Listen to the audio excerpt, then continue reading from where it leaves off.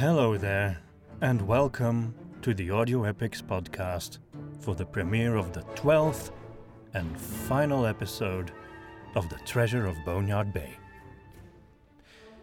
It's an extra long episode again, about 2 hours actually, and this episode will bring you 6 more chapters.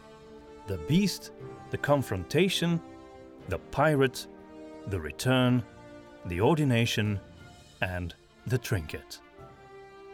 Brace yourselves for yet another exciting episode, and don't forget to like our video or podcast on other platforms and write comments.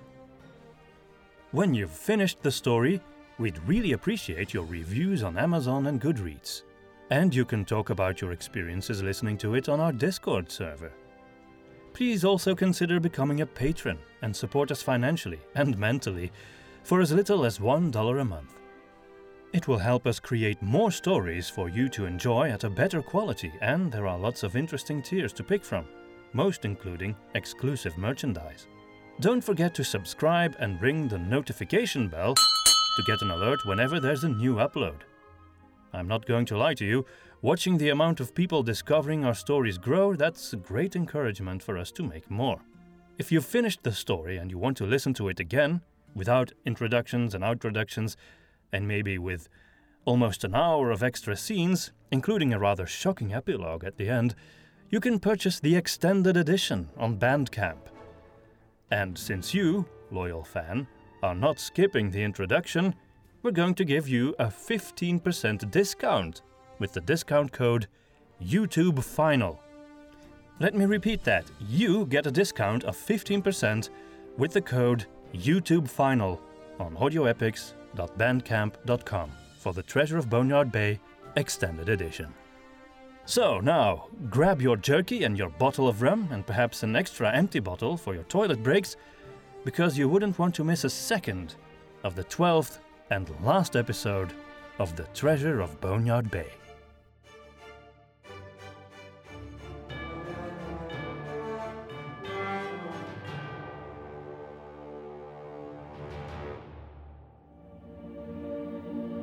The Beast.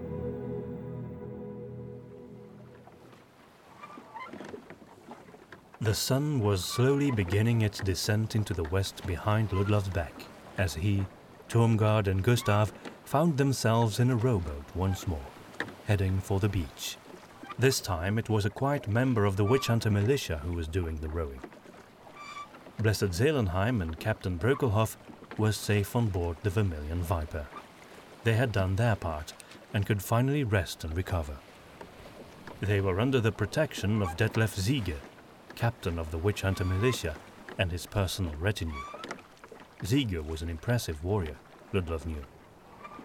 The chest itself had been stored deep in the bowels of the ship. Ludlov thought back on the strange turn of events of the past few hours.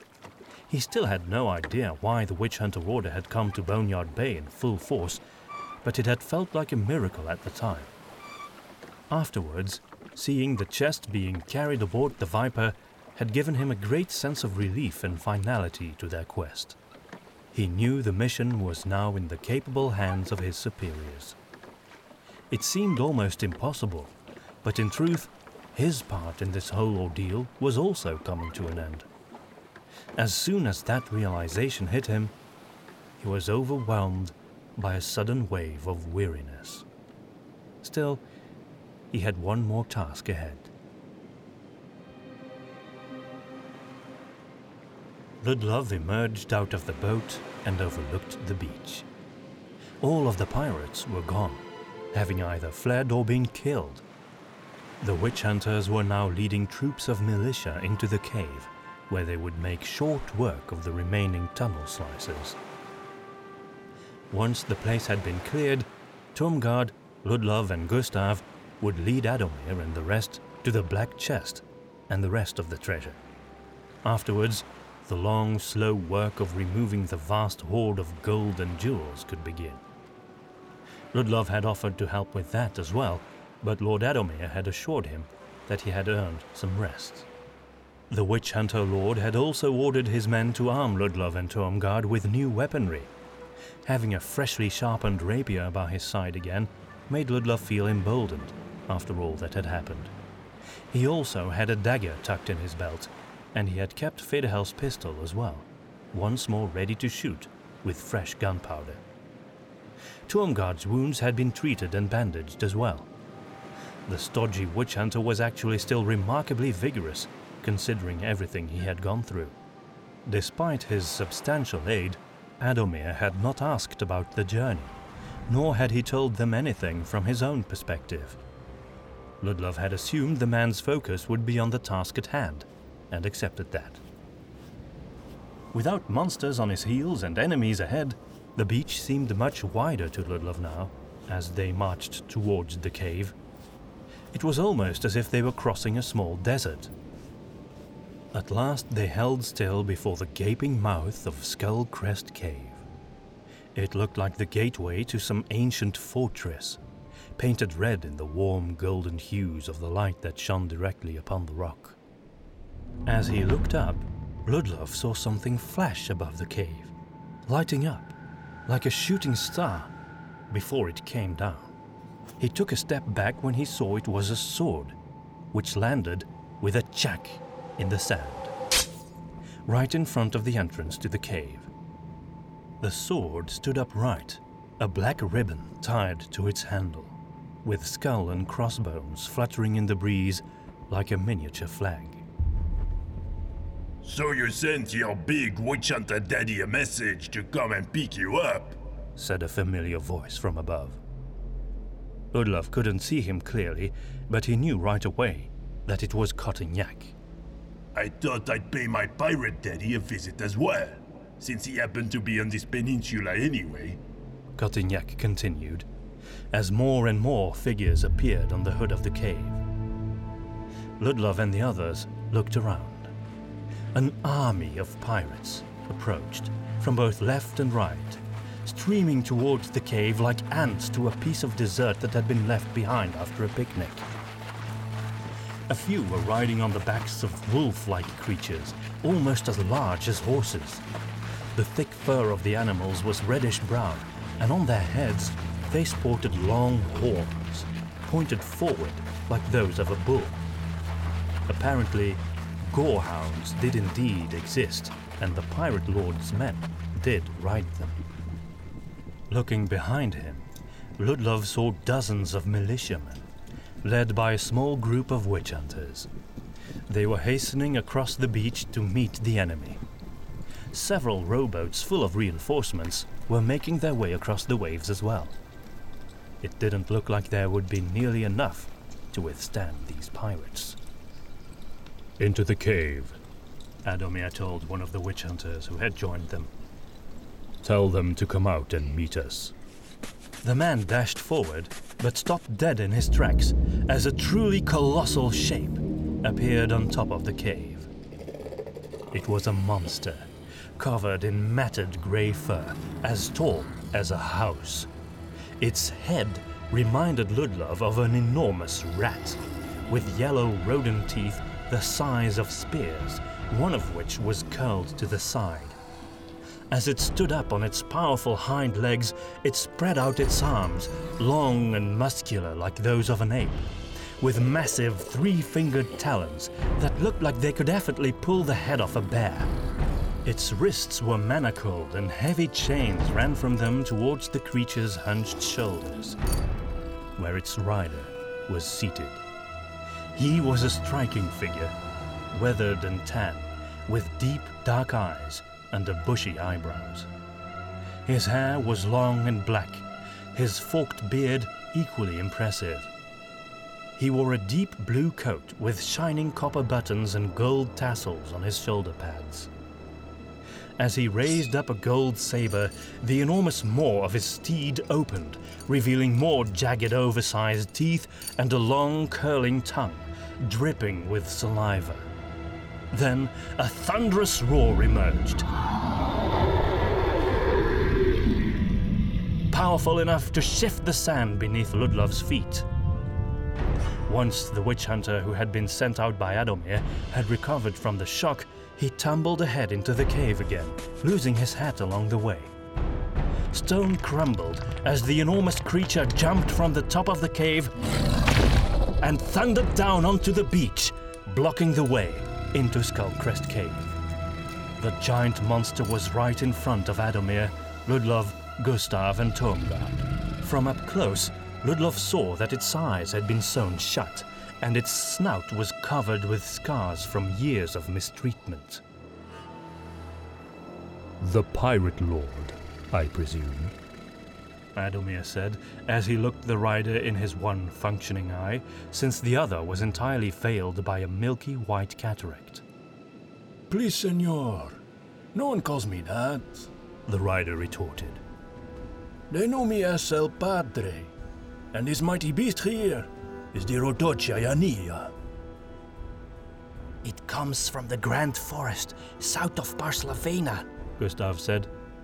From what Ludlov had heard, that place was known as a border between the world of men and the Dragonlands. It was a seemingly endless forest where the strange and impossible monsters of nightmares lived, breathed, and ate. I've heard of this beast, Gustav tried to whisper, failing to keep his voice low so everyone could hear him. It has supernatural powers. Wherever they bring it, they win the fight. It's over. Thank you for that little motivational speech, Gustav, Tormgard said. For the second time that day, Ludlov found himself trapped on the beach, surrounded by a host of pirates. Unlike the first time, though, he was suddenly truly overwhelmed by despair. The mere sight of the Rotochayania summoned images of defeat and torture in his mind. Captain Cotignac and a selection of his men had descended from the hood of the cave and come down to gloat. The enormous beast shifted its hind legs in the sand, sniffing the air nervously, but was still held in check by its rider. Behind Ludlov, the men from Seven Peaks stood ready for battle.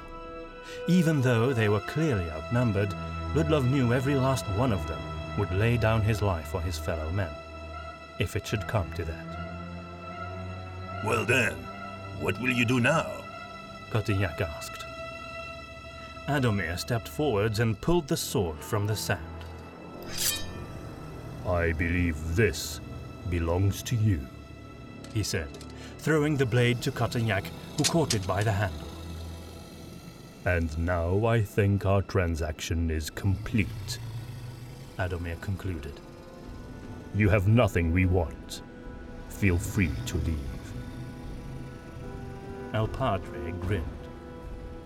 I'm afraid you have something we want. Forget the treasure, Tormgard said. It's safe aboard the ship. You can't get to it. Cotignac shrugged. Looks like we'll have to commandeer some of your rowing boats then. Besides, I think El Padre will want his ship back. My loyal friend makes a good point, said the Pirate Lord. We don't really need to keep any of you alive to get what we want, and we feel quite confident that we will win this fight. So unless you can come up with another bargaining chip, I think we can move on straight to the killing. There's a much bigger treasure inside the cave, more vast than you can imagine, Gustav blurted out. If you let us live, we can show you the way. I think you already did. Since you came out with one chest, the road must be clear towards the rest of it. Should you already have any companions inside, my army will eagerly take care of those. Anything else before we slaughter you all? There was a tense silence, which couldn't have lasted long, but to Ludlov, it felt like an eternity. I only have one thing to say, Lord Adomir said, as he threw back his cloak and drew his resplendent rapier. His eyes lit up like coals in a forge when he met El Padre's gaze. Death to the enemies of Seven Peaks. And with those words, all hell broke loose. Blades were drawn, pistols were fired, and the giant beast charged. Adomir rolled out of the way of the monster's trajectory. The lumbering colossus simply continued its rush in the direction of the militia who had gathered on the beach. With a single swipe of its arm, it swept away men like a cow would swat flies with its tail. Meanwhile, witch hunters and militia from Seven Peaks came pouring out of the cave, attacking Cotignac's men. Ludlov, Tuomgard and Gustav found themselves in the middle of the violence. Several pirates attacked them at once, seeing their chance to kill the treasure hunters now before they could reunite with the main witch hunter force. Ludlov drew his rapier as fast as he could, just in time to parry the blow of a tall, gaunt pirate with long, greasy hair who was wielding a scimitar. Ludlov kicked him in the gut, sending him falling back, drawing his dagger simultaneously, astonished at his newfound energy. The pirate recovered quickly and attacked again, but Ludlov could tell his approach was one of brute force, not tactics. He ducked below the swing of the blade, then shot up like a snake, sticking his dagger below the man's ribs. Blood spurted out as he removed it again, but Ludlov ignored it, hoisting the dying man over his shoulders and dropping him to face the next attacker. All around him, there were the noises of pistols being fired, clashing blades, screams of death and victory, and the terrifying roars of the gorehounds as they charged into their enemies. The smell of gunpowder mingled with the stench of sweat and blood. Ludlov found himself chopping off hands, slicing throats, and barely escaping his own death time and again. Crimson blood shone in the golden light of the sun as evening set in and men died on the beach of Skullcrest Cave. When he was free from attackers for a moment, Ludlov searched for his friends. Tuomgard was fighting near the entrance of the cave. Gustav was running in the direction of the sea, jumping and dodging to avoid all weapons as he did so. Blisters! Blisters! He kept on screaming. Ludlov saw him trip and fall under the weight of his backpack, surrounded by fighting men who paid him no heed, for now. As he lay face down on the beach with his arms and legs spread out and his giant backpack on top of him, he really looked like a sea turtle. Instinct told Ludlov to run towards his friend and help him out before anyone could hurt him.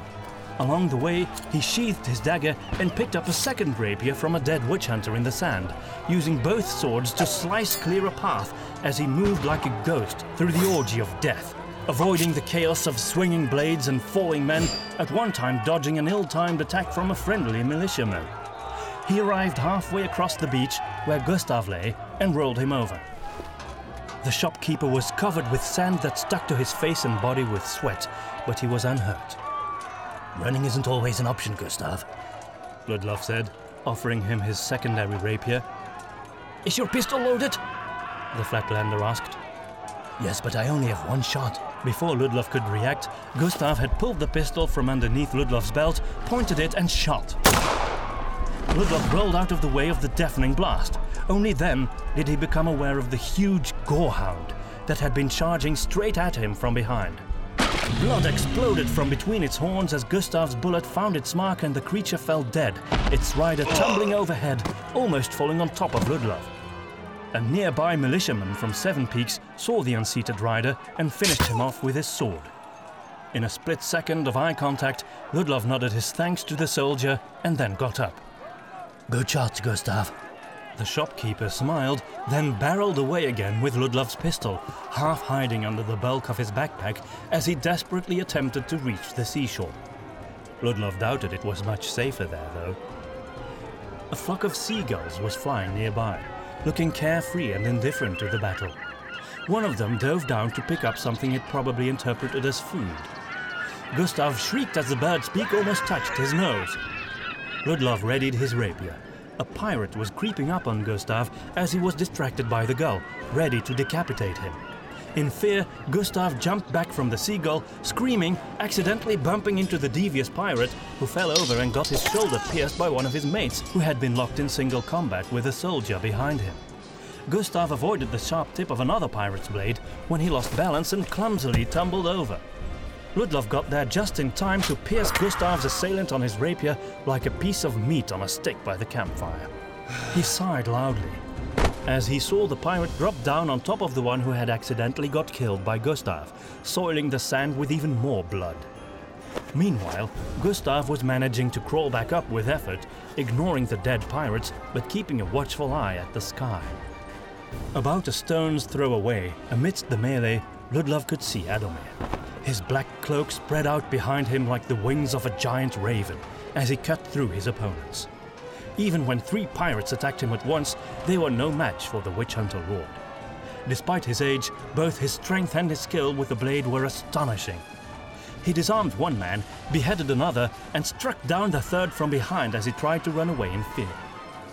In the distance, half hidden behind a sea of combatants and the smoke of their weapons, El Padre's monstrosity lumbered aimlessly, pulling men into the air and tearing them apart, sometimes feasting on their severed limbs, other times just throwing them away into the fray. Wherever it went, everyone seemed to freeze in terror. Only the pistoliers and crossbowmen were even able to hit it, but their weapons had little impact on the giant monster. Ludlov refocused on his immediate surroundings as another attack came. It was Derek, sprinting straight towards him. The pirate bard was small and thin, but he fought like a maniac. Armed with a dagger in each hand, he struck out and grazed Ludlov's side. Grunting in pain, Ludlov grabbed Derek's other hand before he could stick his second dagger in his chest. Kicking him back with a raised boot, Ludlov slashed the blade of his rapier across the bard's torso, drawing blood. Instinctively, Derek hunched over in pain, but he immediately veered up again, reacting too swiftly and carelessly in his anger, which gave Ludlov the opportunity to step aside, let his attacker pass him by, turn and bury his blade deep into his ribs. Derek died instantly.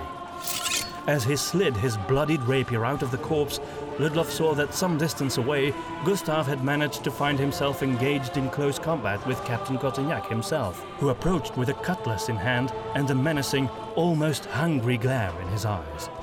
Gustav was defending himself by throwing Ludlov's pistol into the captain's face, which surprisingly did help to slow down his opponent's approach, but before Ludlov could intervene, Cotignac had already jumped forward and slashed at the Flatlander's chest, slicing open a strap of his backpack, which came loose and wheeled to the side, causing the Flatlander to lose his balance and tumble down once more as he receded from his attacker. Ludlov bolted onwards, but had to stop when he saw that the Rotorchayania was approaching. Even El Padre seemed to have lost control of the creature's mad wandering, holding on to the chains for dear life as the monster crashed through the battle, slavering and flailing its huge arms, flinging blood and guts around.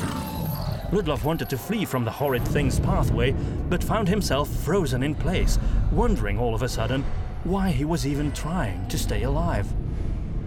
As the abomination thundered towards him, there came the deafening blast of a cannon from the direction of the Viper. The cannonball burst into the monster's path, sand exploding in front of it. Ludlov instinctively jumped out of the way. The shot had missed, but it had stopped the beast, which turned in another direction to continue its rampage. Ludlov snapped out of the strangely apathetic misery that had befallen him and tried to make his way back to Gustav, dodging the blades and bullets of friend and foe alike. What's inside that thing? Cotignac exclaimed as Ludlov arrived. He slashed again, not at Gustav this time, but straight at his luggage. The fabric tore, spilling bottles, books, an old bag that had something wrapped in it, small boxes and cutlery. Such junk! Why carry all that around? The pirate captain grinned. When Ludlov thrust his rapier towards Cotignac, the fiend absent-mindedly blocked the attack with surprising force. In his effort to evade Cotignac's slashing blade, Ludlov stumbled down onto the sand. All the while, the pirate captain had been keeping his eye on Gustav. The Flatlander raised up his arms in fear as Cotignac prepared for another blow.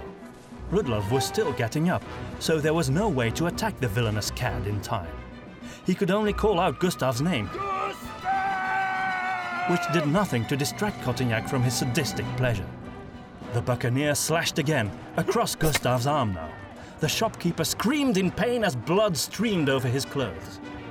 Ludlov awkwardly jumped and crawled over a pile of dead bodies to make his way to his friend. Time to die, backpack man, Cotignac said.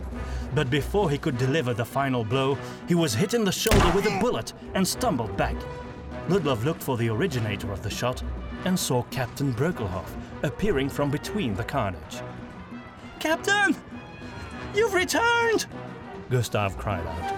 Wonderful timing, too! Cotignac's bloodied sword arm hung limply beside his body, but he bit down the pain, took his blade in his other hand, and went straight past Gustav to fight Brökelhoff, his eyes burning with hatred. The Lion Crester remained unimpressed, easily parrying Cotignac's attack. The duel continued, blades clashing at a frantic pace, until suddenly Brökelhoff managed to hit Cotignac's one remaining strong hand with his sword. The pirate screamed, but still didn't drop his weapon. Nevertheless, Brökelhoff saw an opening, stepped in and punched Cotignac in the nose, breaking it. The freebooter stared at his opponent in fear and disbelief, blood streaming from both nostrils. Brökelhoff switched his sword to his other hand and slashed through his enemy's throat in a graceful swing, tracing an arc of bright blood in the air. Without so much as a gasp or a gurgle, the dead pirate collapsed onto the beach. This is for you, Teresia, the captain said. Meanwhile, Ludlov had offered to help Gustav up once more, but the shopkeeper was rummaging through his fallen possessions. My backpack! My things! Ludlov looked up and saw that the crazed Rotocha was heading in their direction again. Let go, Gustav! Now! The Flatlander was still trying to pick up his books and trinkets when the monster came bursting through ranks of defenseless men. It opened its maw impossibly wide as it screeched, revealing splintered bones and torn bits of clothing from previous victims stuck between its teeth, the foam and drool dropping from its massive jaws red with blood. Ludlov felt that terrible wave of gloom and despair washing over him again. But through a great effort of will, he fought it and tried to jump out of the way of the storming brute. Its head jerked towards him. The enormous mouth snapped down, barely missing him as he dodged. Just then, Gustav flung a broken bottle straight into one of the thing's sewn-shut eyes.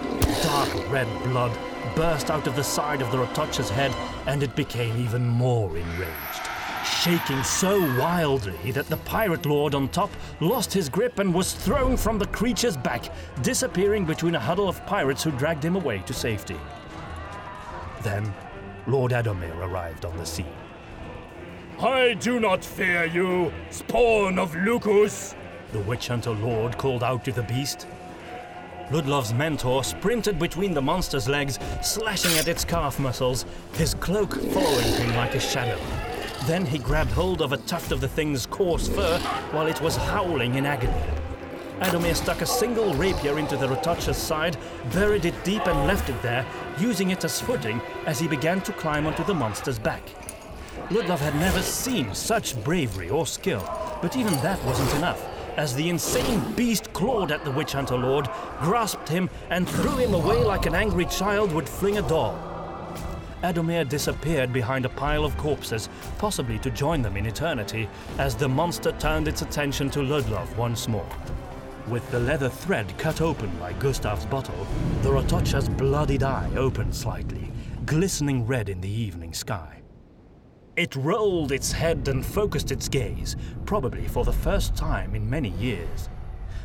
Captain Brökelhoff stood frozen in place, a look of abject horror on his face. Gustav squeezed his eyes shut, but Ludlov couldn't help but look into the monster's crimson gaze. As he did so, he felt like he was falling into a deep abyss, his blood freezing in his veins, his heart shriveling and crumbling to dust, his mind throttled by a black cloud of unutterable despair. The monster came at him.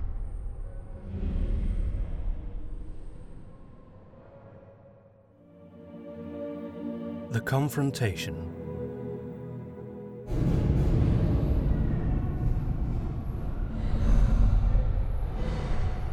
Don't look at it! Cried a voice in the distance.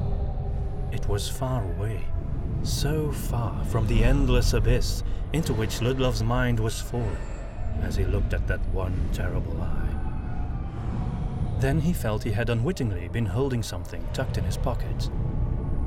It was the figurine of the maiden. Without thinking, he pulled it out and held it out in front of him.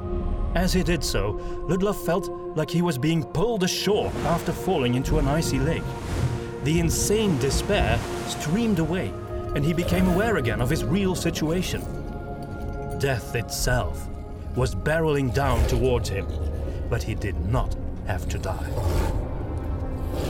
When its horrible gaze met the bronze figurine, the thundering colossus suddenly stopped dead in its tracks and turned away from Ludlov, as if it had come upon an invisible wall that had sprung out of the ground in an instant. Someone pushed Ludlov to the ground, nailing him there as the infernal leviathan thundered past, still lost in its mindless thirst for death and destruction. The man who had pushed him was Detlef Ziege. You've been incredibly lucky there, Initiate. "I'm sorry," was all Ludlov could say as he crawled upright, but he knew it had not been luck. This thing can't be fought, Ziege said, and the despair in his face was entirely natural. It stops men from doing anything at all. Lord Adomir was able to withstand its powers, but he's nowhere to be seen. Possibly killed, said another soldier near Detlef. "You can attack it from a distance," Captain Brökelhoff said. "with pistols and crossbows. We've been trying that, Captain. Such weapons barely slowed it down." Ziege watched in horror as the maddened Rotocha Yania tore through everything and everyone on the beach, even the pirates and the gorehounds. "The creature spreads despair," Ludlov said. "That's its power. What we need is a rekindling of hope." Detlef scoffed sourly at that remark. "Look around, Initiate. Hope is long gone." Ludlov clasped the figurine in his hand and kissed it. Perhaps this had only been a single act of grace from the goddess, but he knew she had acted in his defense, and it was her likeness that had repelled the beast. Ah, rats! Gustav cried out. What was I doing, throwing a bottle at that thing? I should have used this instead. Ludlov turned and saw the Flatlander on his knees, pulling a tiny crossbow from the heap of rubbish that had spilled out of his backpack. "What's that?" Ludlov asked. It was all the way at the bottom of my backpack and I'd forgotten about it the whole journey. What a pity. We could have used it. Yes, but what is it? Oh, can't you see? It's a miniature crossbow. It's tiny, quiet, very stealthy, and excellent for firing poisonous darts. Look, I have those as well. Do you want it? "I'll take it," Ludlov said, accepting the weapon along with a pouch full of small, sharp projectiles. "These are poisoned," he said, as he attached the pouch to his belt. They most certainly are. In fact, they kill a man before he knows he's been shot. Wherever you hit him, so be careful if you decide to use them, Ludlov. "Thank you, Gustav. Perhaps I can try to use it against that thing." You can try, Gustav conceded with a shrug, but he sounded far from convinced it would actually work. Ludlov surveyed the beach. It seemed like there were more dead and wounded than live combatants at this point. Looking towards the sea, he saw that the entire shoreline was red with blood, and there were mangled corpses everywhere. The gentle, salty scent of the ocean, which he had come to appreciate so much over the past few months, was now tainted with the smells of blood, gunpowder, and burned flesh. So many had died for a treasure they would never see. The sun was on the horizon now, bringing the day to a close. But on the beach, it felt like the end of the world. Then, there was a roar from the sea, as if the water itself was about to take a side in the battle. Gustav slowly stood up, watching along with Ludlov and the captain as something truly enormous was cleaving its way through the waves, causing even the Viper and the Scorcher to sway in the churning of the water. It looked like a small island was making its way straight towards the beach at a phenomenal speed. Then 4 huge shapes emerged from its sides. As the entire thing came closer, Those shapes were revealed to be gigantic pincers, like those of a crab, but these were the size of fisher boats. In the reddish light of the setting sun, Ludlov could just make out something small and bright on top of the enormous thing, like a golden shimmer. Gustav dropped the books and trinkets he had been holding when the vast form of Krankor emerged out of the sea. The single great eye set in its mighty five-horned head surveyed the battlefield as water streamed down from his huge body on all sides. Riding on his back, standing tall and fair as she held on to the horns, was Chapelle.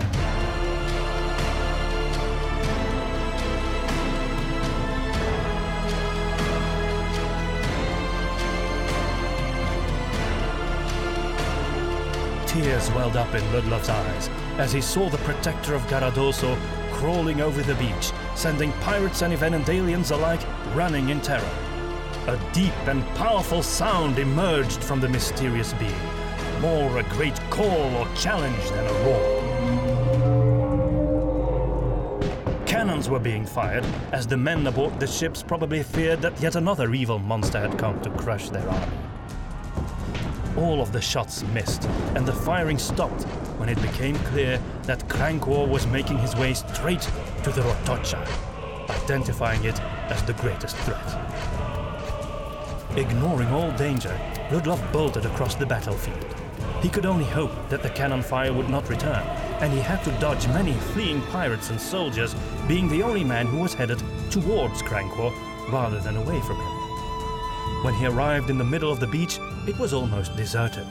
The last remaining combatants had either moved to the cave or were fighting for the rowboats. In front of him were two gargantuan monsters about to clash in mortal combat, surrounded by heaps of dead men, blood, guts and sand. Chapelle stood ready astride Krankor, her long hair flowing over her shoulders, almost aglow in the late sunlight.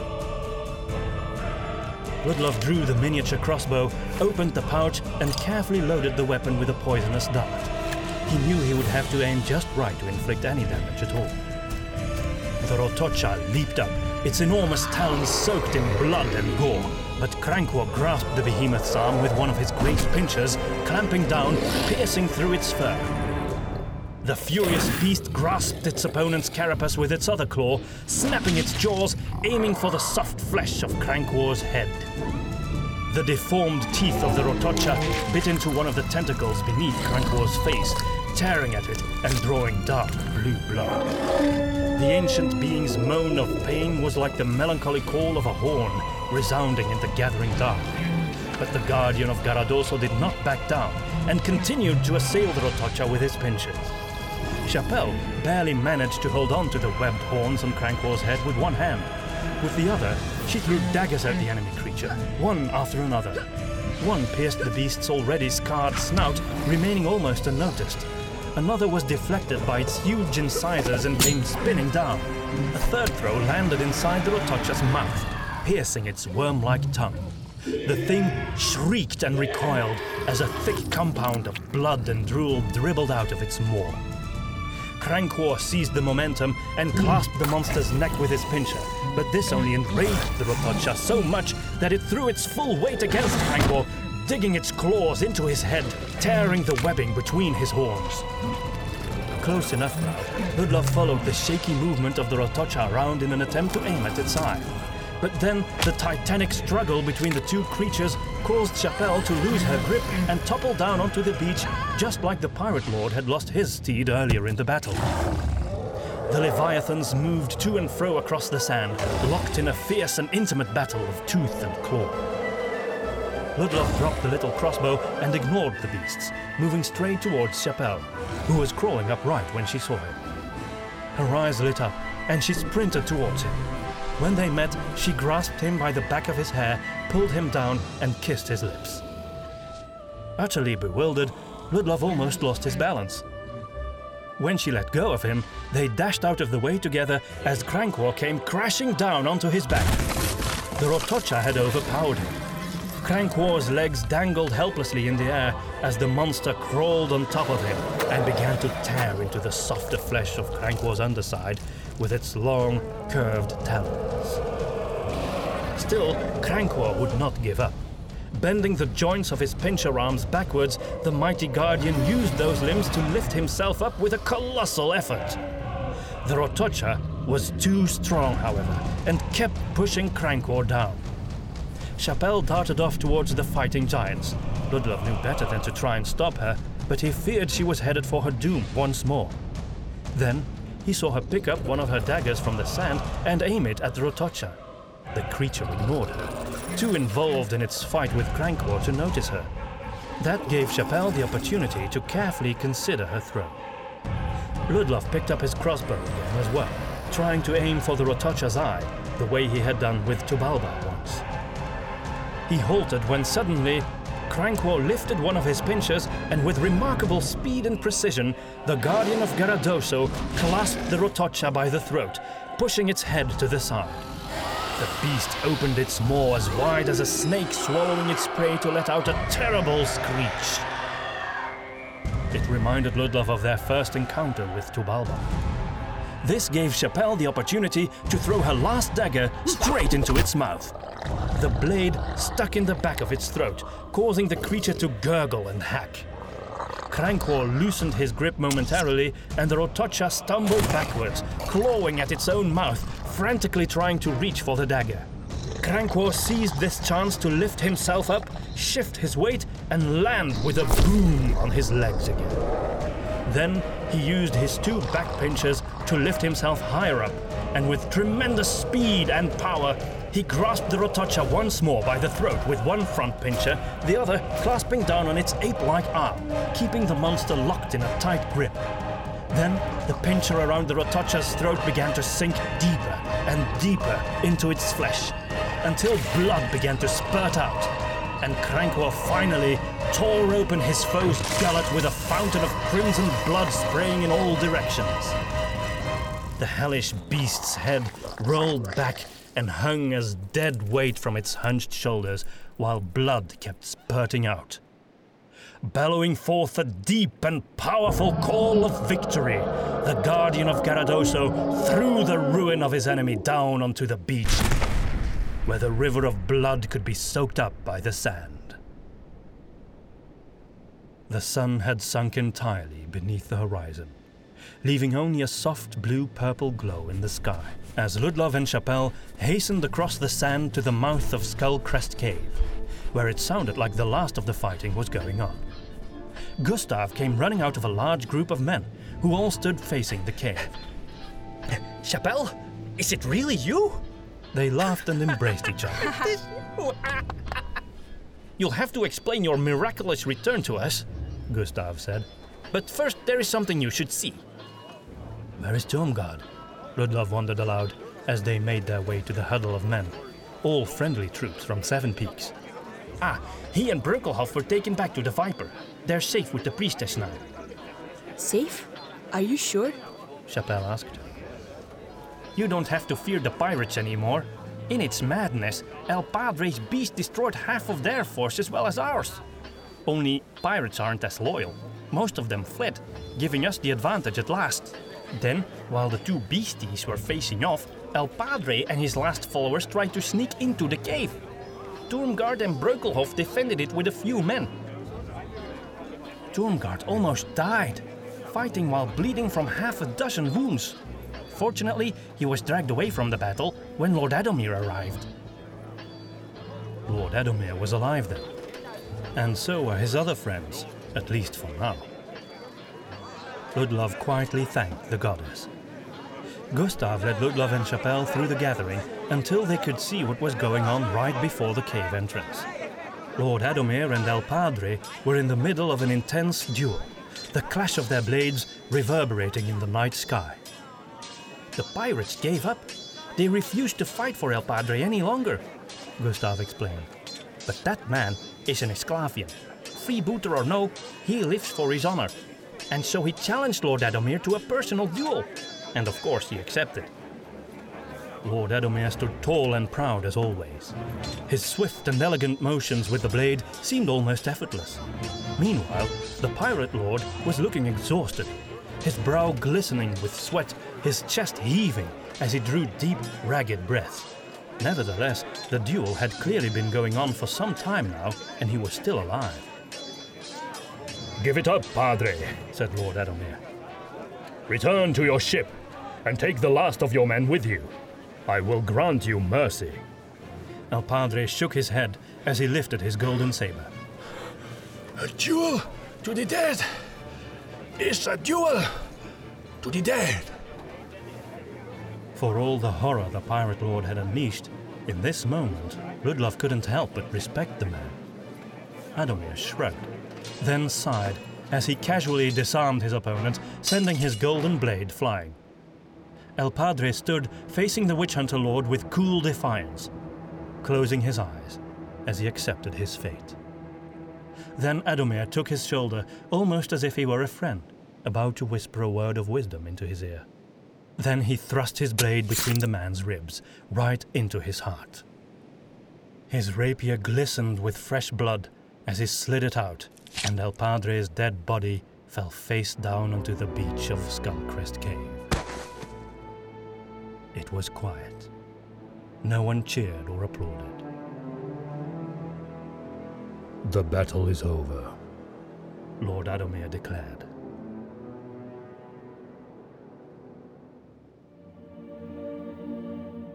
The pirate.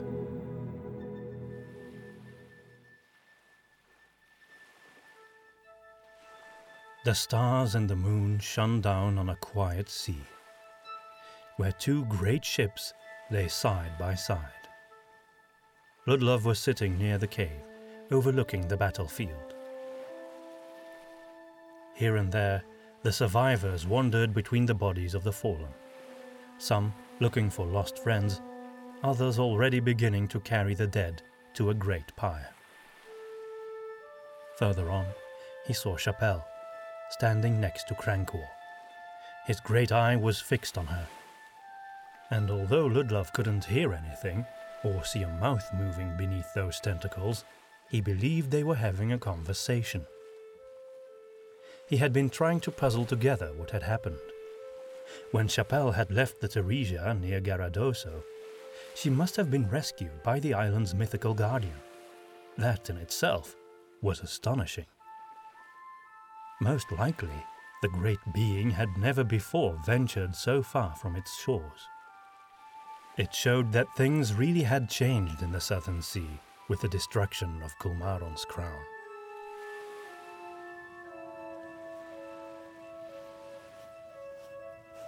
Lord Edomir walked up to him. He remained standing and joined Ludlov in gazing at the Goldorian woman and the enormous creature. "It was Chapelle who warned you about the pirates, wasn't it?" Ludlov asked. Indeed, Ludlov. She wrote to us by pigeon from Arnosa. We came as soon as the message arrived. The master, as well as the witch hunters, knew before you set out how to contact us in case something went terribly wrong with your endeavor. We had the Viper ready for that eventuality. The Order prefers not to sail out in force unless it's absolutely necessary, but the threat of these pirates was serious enough. Cotignac was well known. He had been hunting for the treasure for years, albeit in a less ethical way than your party. Ludlov remained quiet. He presumed Lord Edomir had no idea of what had happened to von Baumeister and hoped to keep it that way. I do wonder what that creature is, though, Edomir admitted, which somehow, despite all the death that surrounded them and his enormous fatigue, made Ludlov smile. "It's Crankor," he replied, "the guardian of Garadoso." One day, you will have to tell us the whole tale, Ludlov. It seems like you have been on an adventure worth telling. Ludlov lowered his head and sighed. "I have. I don't know if it was worth dying for, though. As he said those words, he suddenly saw the faces of Alvarado and Fedahel again in his mind, remembering when they had been sitting by a campfire in a farmyard at the beginning of their adventure. It felt like that was years ago, and yet the presence of his friends came to him in such a real and vivid way that grief clawed at his heart, opening wounds and reminding him of Maria. It was too much, and he bowed his head, fighting a sudden heat behind his eyes. Lord Adomir laid a hand on his shoulder, but didn't comfort him with words. Then at last, he let go and spoke. When you come home, you will be a witch hunter, Ludlov. With that promise, he left. Ludlov remained where he was, looking at the sea and the stars, wondering what his life would be like as a witch hunter. Then he saw that Chapelle was walking towards him. She sat down next to him. I'm sorry about that kiss, she said. I was just happy to see you were alive. Oh, I had already forgotten about that. Ludlov lied, which he hated, being both unaccustomed and opposed to it. Oh. All right then. For a moment, there was only the sound of the waves in the distance. Then Ludlov looked at her, and when he saw her soft face and her blue eyes in the moonlight, he wondered what his life would be like as a husband and a father. What will you do now? He asked softly. I don't know, Chapelle admitted. but I cannot return to Seven Peaks. Von Baumeister was at fault. We can all testify to that. I know. That's not it, Ludlov. It's just that life is no longer for me.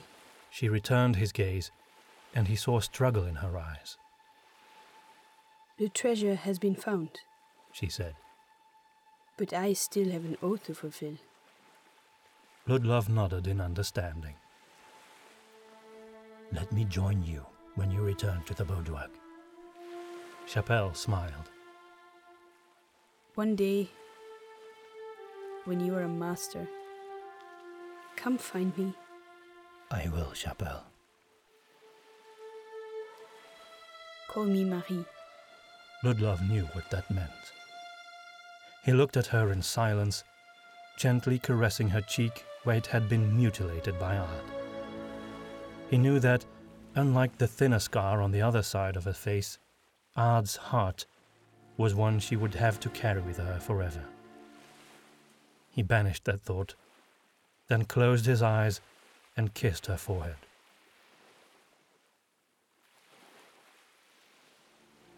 I pray the goddess you will find joy in your life, and not just revenge, Marie.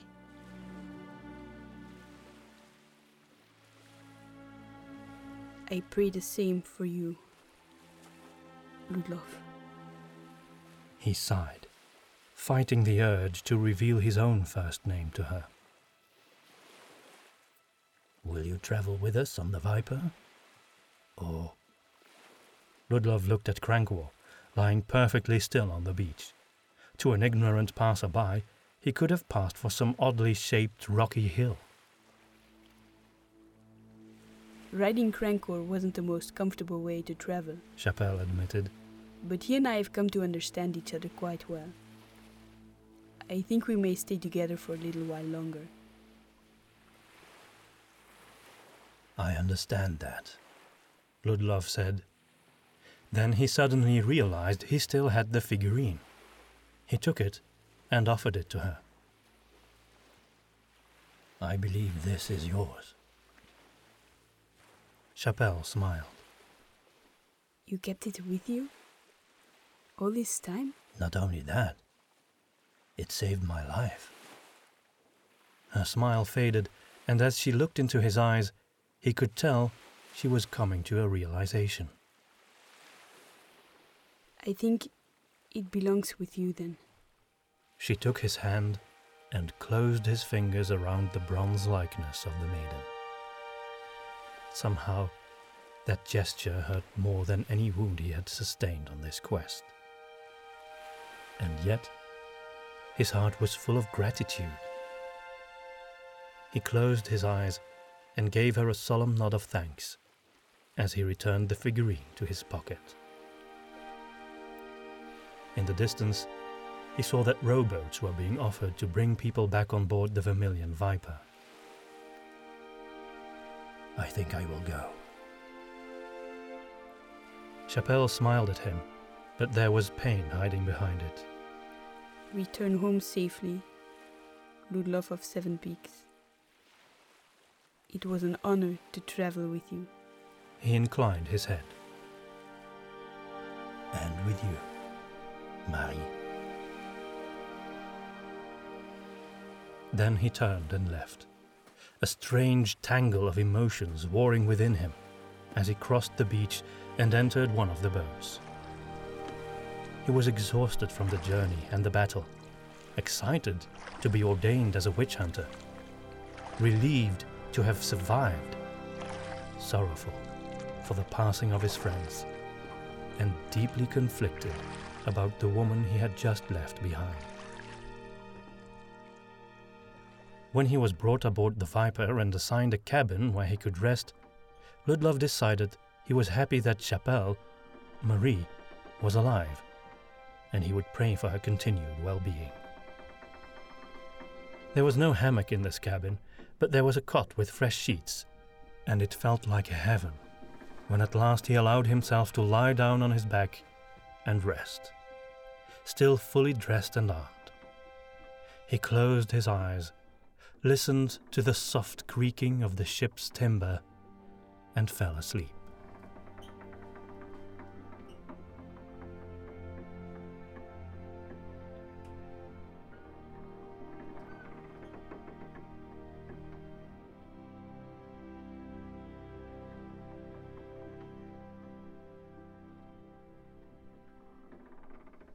Perhaps all the horrors of the past adventure had made him anxious, but Ludlov's sleep was shallow, and he awoke in the middle of the night when he heard footsteps above him.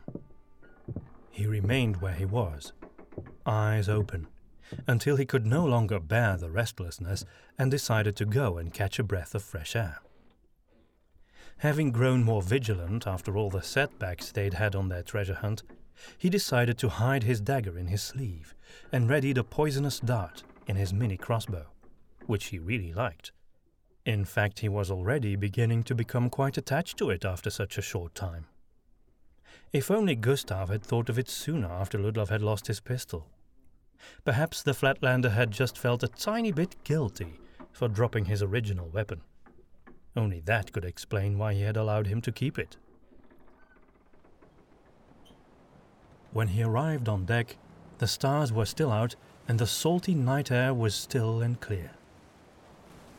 He breathed it in deep as he ambled along the deck of the Vermilion Viper, thinking back on all that had happened to him since leaving Seven Peaks. Then his thoughts were distracted by the sight of two silhouettes, male and female, standing at the railing. Considering how close they were together, Ludlov's thoughts went back to Pete and Nela, but it couldn't be them.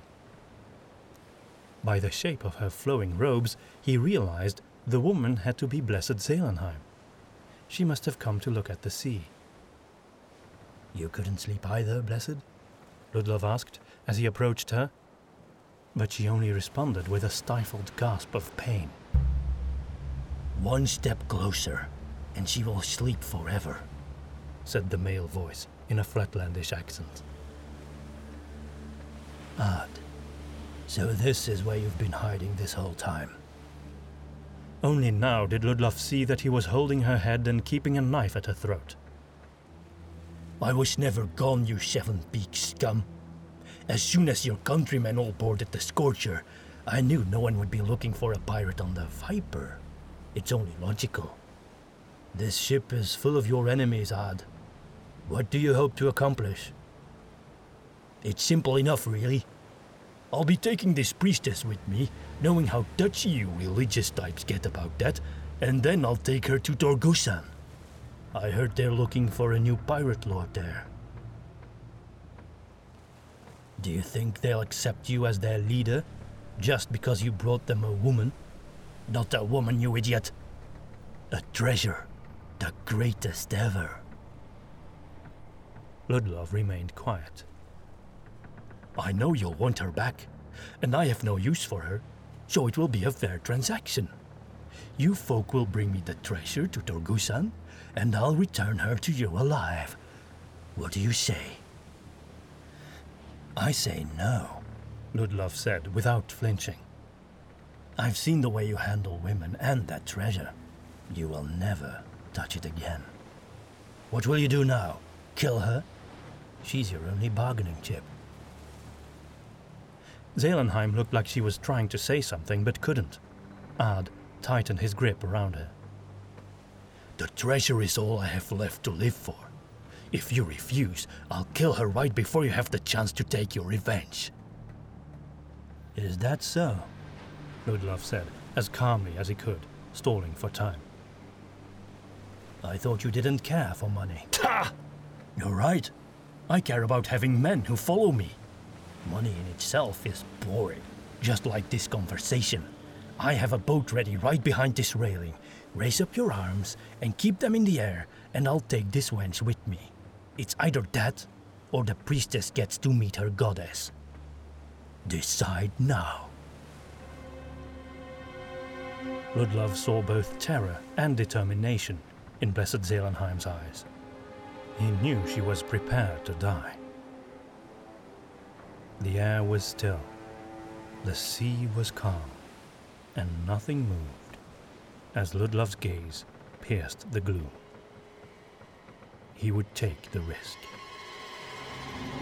With lightning speed, he raised the miniature crossbow and shot it from his hip, right next to Zelenheim's throat, into Ad's hand. He dropped the knife and hunched over in pain. The priestess rushed out of the way towards Ludlov, but to his surprise, Ad managed to grab her before she could reach him. She pulled herself free and skidded back towards the railing of the ship, grasping it firmly as she watched her assailant. Ludlov waited in vain for Ad to collapse, considering whether to use another one of those darts. Either Gustav had exaggerated the properties of the poison, or Ad was even tougher than he had proven to be so far. The Flatlander picked up his knife with his other hand and started moving again. Although his walk was slowly turning into a shamble, and his limbs started shaking, he kept making his way towards Blessed Zelenheim, determined to kill her. He had probably realized it was the last thing left for him to do. The Blessed had moved, still holding the railing tight with fearful eyes. She would have to pass the brutish Flatlander if she was to run back to her quarters. Ad grasped her arm and pulled her near, ready to slash at her. But Ludlov, who had easily caught up with the stumbling pirate, grabbed the man's poisoned arm, which now felt limp like the dead snake they had pulled from Alvarado and Garadoso. As he did so, he was reminded of being captured by this villain, his lies and his vicious behavior towards them all. As the sight of Chapelle's scar came to Ludlov's mind, he wanted to make this pirate suffer even more. Ad opened his mouth to speak, likely to scoff at Ludlov and demoralize him, but when he tried to say something, only a gurgle followed, and foam formed on his lips. With his last efforts, he pierced the blade forward to Ludlov's chest, who wheeled aside to avoid it. Feeling repulsed at the idea of yet another fight, he decided to end this, and with swift stealth, he slid his dagger out of his sleeve and thrust the blade straight into Ad's throat, then twisted it and pulled it back. Gurgling, Ad stumbled back towards the rails of the ship, shaking uncontrollably. Eventually, he dropped his knife and leaned back. As blood poured over Ad's chin and neck, Ludlov noticed the silver chain that held Gustav's pouch. At the last moment, and almost too quick for anyone to notice, right before Ad fell backwards into the ocean, Ludlov used the twist and pull he had learned from Lady Hoskell to snap the chain and snatch the pouch from the pirate as he dropped down from the deck of the Viper and landed with a splash in the wave below, right next to his boat. Just as quickly, he put the pouch with the broken chain in his pocket, right next to the figurine of the maiden. He felt a strong and inexplicable instinct to keep it there, out of sight. Lady Hoskell would have been proud, he thought, as he leaned over the railing and beheld Ard's corpse for the last time as it slowly began to sink into the black water. In the end, Ludlov could only feel pity for him. Then he turned and saw Blessed Zelenheim looking at him with wide eyes. Thank you, Ludlov, she whispered. Then he noticed that someone else was standing behind her now. It was an imposing figure in a tall hat. Lord Adomir, Ludlov said, causing the priestess to turn and meet the witch hunter lord as well. I saw what you did there, Ludlov, Adomir said. Ludlov felt sweat break out all over his body. It is fortunate that I was here to witness it, Adomir continued as he walked past the priestess to meet Ludlov up close. The witch hunter lord looked at him with an unreadable expression. That was a brave deed. You have more than earned the hat. I will be keeping a close eye on your career. Relief washed over Ludlov as he bowed his head in thanks. I merely did what I had to, Lord Adomir. You took a well-calculated risk. In the heat of the moment, you refused to compromise and saved both Blessed Zelenheim and the treasure. That is the mark of a true witch hunter. Blessed Zelenheim nodded. Lord Adomir is right, Ludlov. You are to be praised for all that you have done. Ludlov didn't enjoy this sort of attention at all. Thank you both, he said, but the success of our mission was due to every member of our party, including you, Blessed. Without any of us, we would not have survived. And we must also honor and thank Captain Brökelhoff, who did not act out of duty, but friendship. That is true, and he will be well rewarded, Adomir granted. Even the shopkeeper seems to have had some worth in this whole endeavor. His statuette did turn out to be the key after all, didn't it? He offered much more than the key to the treasure, Lord Adomir, Ludlov said. In fact, I think he has more than earned the reward that was promised to him. He has, Blessed Zelenheim said sadly. but I'm afraid he will never have it. I fear the trinket is lost beneath the waves now. I believe Ard had it. We are close to shore and could still retrieve it, perhaps, Lord Adomir admitted. but it would cost us time and resources, and I had my misgivings about entrusting that Flatlander with a magic item from the beginning. You would not even try? Ludlov said. It was his only condition to join this quest, and he has been of great help. Wouldn't we be breaking a promise if we don't make an effort to retrieve it for him? Adomir smiled like a proud father, but not without a hint of condescension in his expression. He laid his hand on Ludlov's shoulder. You are a good man, Ludlov, but you still have much to learn about the world. As witch hunters, we have a responsibility. It was our duty to find the treasure, and for that we needed Gustav. It is also our duty to keep dangerous magic out of the hands of foolish men. Sometimes it's just not possible to keep a promise. I knew this from the start. Now go and have some rest. We leave in the morning. With a final nod, Lord Adomir left the deck and returned to his cabin. Ludlov remained where he was and exchanged a glance with Blessed Zelenheim. She said nothing, but her eyes told him she agreed with him. The Return. It was well past sunrise when Ludlov awoke. The deck of the Vermilion Viper was buzzing with activity as the treasure was being brought on board. The surface was littered with goblets, urns, boxes and baskets full of gold coins and gems. Even with the hold stuffed full of treasure, Ludlov knew the Viper alone couldn't possibly carry it all. Fortunately, they had a second ship available to them, which had a lot of room to spare now that its original crew was gone. Ludlov found Gustav near the mainmast of the Viper, his familiar oversized luggage on his back once more. In one hand, he was holding a large burlap sack that looked almost as heavy. Did you spend the whole night repairing your backpack? Ludlov asked as he approached. What's wrong with that? The Flatlander said. It's my lucky pack. Or maybe I should call it my lucky luggage. That has a nice ring to it. There is nothing wrong with it at all, Gustav. The shopkeeper opened up the bag and showed it to Ludlov. Look what they let me keep, Ludlov. To Ludlov, it seemed like the order had granted Gustav all the items that no one else wanted.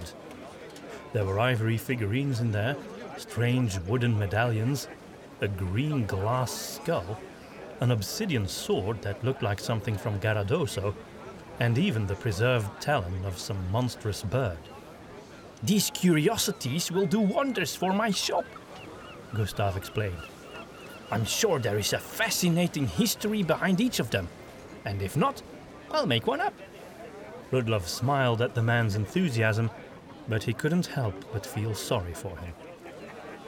Aren't you a bit disappointed that you don't have the one thing you wanted most? Gustav shrugged. I am. I mean, I thought it would end my loneliness once and for all, but blast it all, I'm alive. And I've got a sack full of treasure and an amazing story to tell. Complaining doesn't seem right to me. Ludlov looked around and saw Adomir nearby, talking to Captain Brökelhoff. His mentor threw a quick glance in his direction and then returned to his conversation. If you're happy, so am I, Gustav, Ludlov said. Oh, and something else, the Flatlander went on. I heard what you did last night. He gave Ludlov a playful punch in the shoulder and laughed.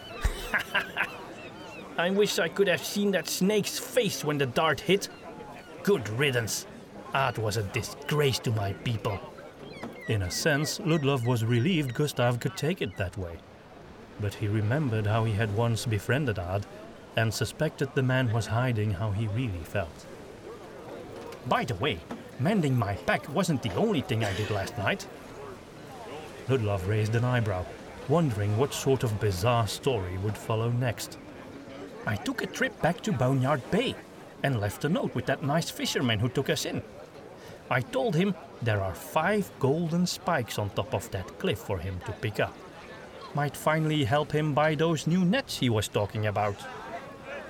Ludlov's heart ached. I pray that one day the goddess will give you what you deserve, Gustav. All the gold and jewels in the world, if you ask me. You're the only man I know who truly loves treasures for the sake of the adventure and the mystery surrounding them, rather than the riches.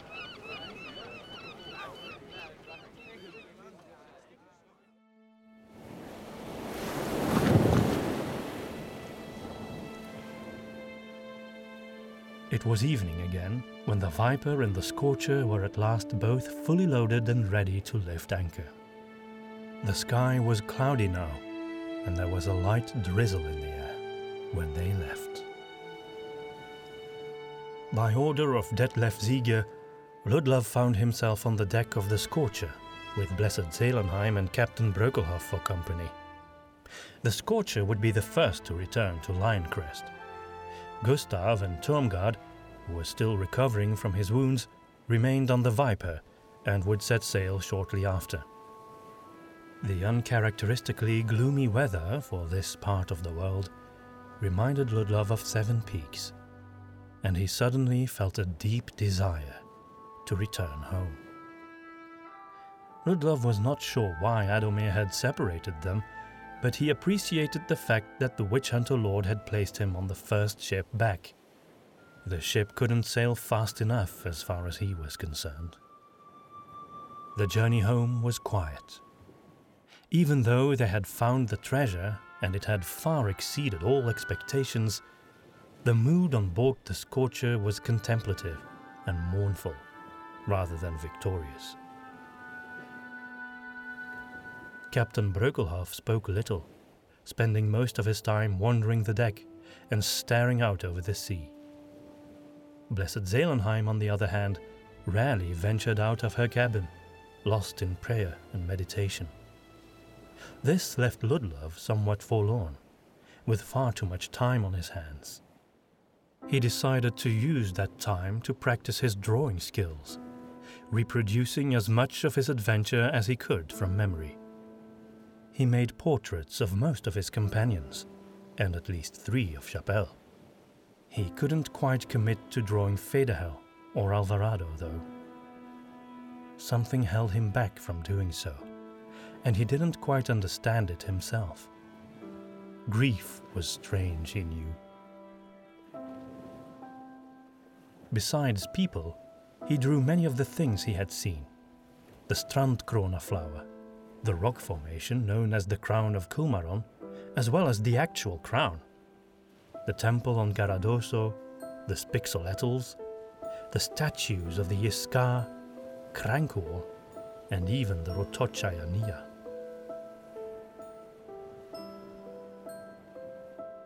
The weather became colder as they traveled north. They passed by Loinvu without disembarking, sailing straight for Brughaven instead. It was nearly winter when they saw the city, the trees holding on to the last of their discolored leaves. The Scorcher was first to arrive. Ludlov was happy to disembark the ship, sensing a freedom when he could walk around again on solid ground. The 3 companions rented a room in a harbour-side inn and spent a day or 2 waiting for the Vermilion Viper in order to meet their friends.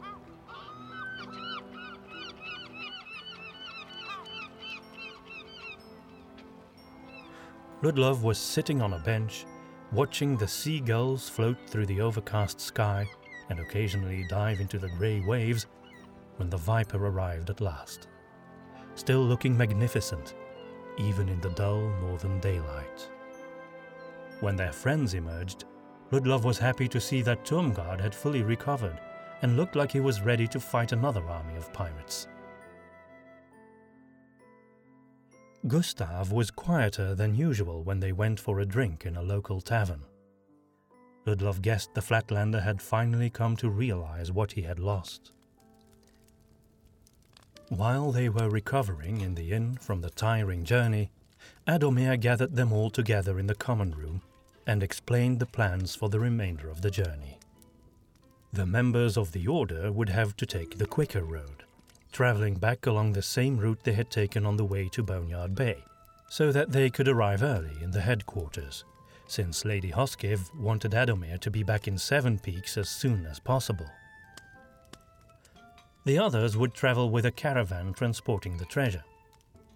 Theirs would be a longer road, passing by Carleon, where they would be aided by an escort of knights. Involving them had been a brilliant idea, Ludlov thought. There were no more reliable guards in the world than the Knights of Carleon. The caravan's path would follow the river Midrim and then the Yvennen. Gustav and Blessed Zelenheim would be joining the caravan under the personal protection of Detlef Ziege. Captain Breukelhoff would remain in Brughaven for the time being. He had been offered a high-ranking position in Seven Peaks as Lord of the Cartographers Guild, but refused it. "I will never be a city man," he had said. "I have sea salt in my veins. The sea calls to me again, and I will answer." Nevertheless, The captain was richly rewarded in gold for all he had done. It was more than enough to buy a new ship, just like the Theresia.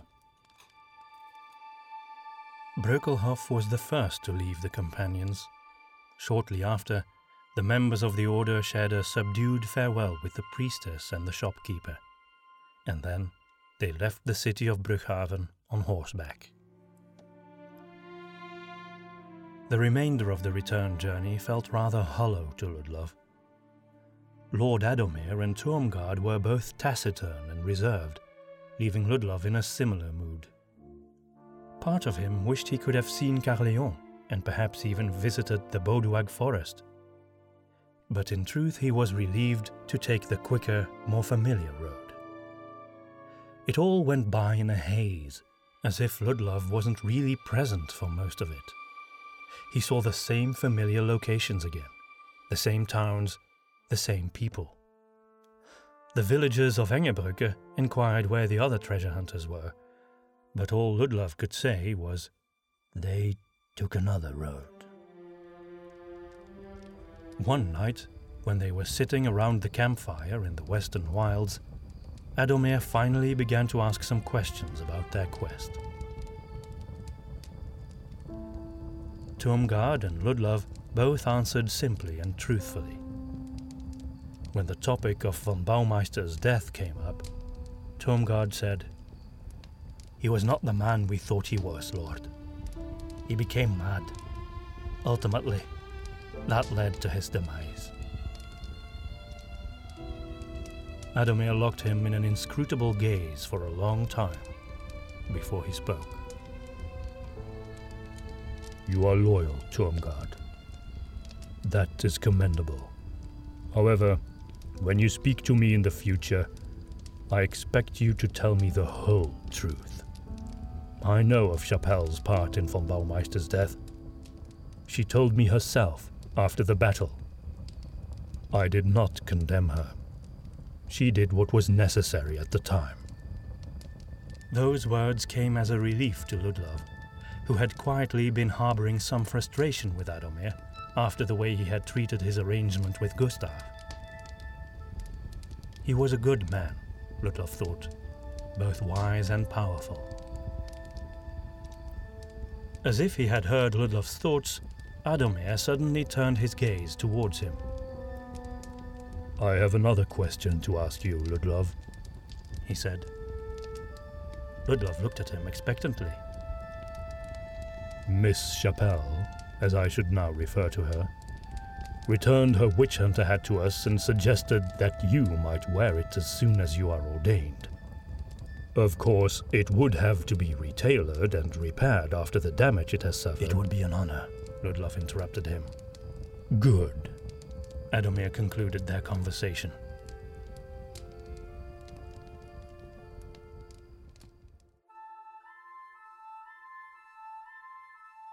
Despite the onset of winter, Ludlov's mood brightened up during the last stretch of their journey. Perhaps it was the knowledge that he would soon be home again, or perhaps he was just relieved to know that Chapelle would never be judged by the Order. But his heart soared when at last the snow-covered majesty of the great city of Seven Peaks became visible in the distance. A red sun was setting behind the cathedral when they arrived in the witch hunter headquarters. Lady Hoskiv welcomed them and congratulated them on their success. She also told them that she had received word from the knights that the treasure was safely on its way. When Ludlov mentioned Queen Sintrasha's wishes, Lady Hoskiv laid a reassuring hand on his shoulder. "Fear not, Ludlov," she said. "Blessed Seelenheim is already written to me. I will ensure that the Queen's wishes will be honored." She granted both Ludlov and Tormgard a few weeks' furlough to rest and recover. Grateful for the opportunity, Ludlov retreated to his home. When he entered his bedroom, he threw his coat over a chair, then sat down on his bed and removed his boots. It was cold here, and he ought to light a fire. But he was too tired. He laid down on his silk sheets. The scent of the lacquered wood of the bedposts suddenly reminded him of Maria, and he closed his eyes. "I'm home, darling," he whispered. Then he felt the pouch in his pocket and took it out. Inside was a golden ring, set with a single ruby. Gustav's trinket. He opened the drawer of his nightstand and put it in there. Then, with great effort, he got up to light that fire, undress and wash himself, and finally go to sleep. The ordination.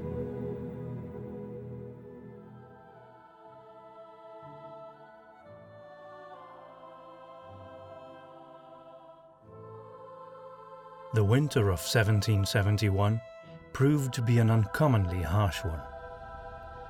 It snowed nearly every day, and the sun was rarely seen. Nevertheless, spirits in Seven Peaks were higher than they had been in many years. Vast wealth had come to the city, and it would surely bring good fortune. Already, trade with both Parslavena and the Untronian Empire was thriving. Statues were being erected, new buildings were planned, and old ones were being renovated. The future held great things for Seven Peaks. It was a rare, clear day when Lord Adomir held his memorial ceremony for those who had fallen in the quest for the treasure of Boneyard Bay. Great icicles hung from the eaves of the roofs, glistening in the sunlight as citizens gathered on the grand markets. Ludlov was not among them. He had chosen to remain home, rather than hear the names of Alvarado and Federhel proclaimed from a list of the dead.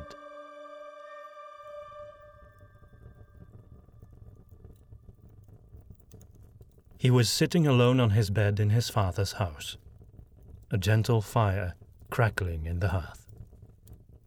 3 items were spread out on his bed: Federhel's pistol, Alvarado's pouch of herbs, and Chapelle's bronze figurine of the maiden.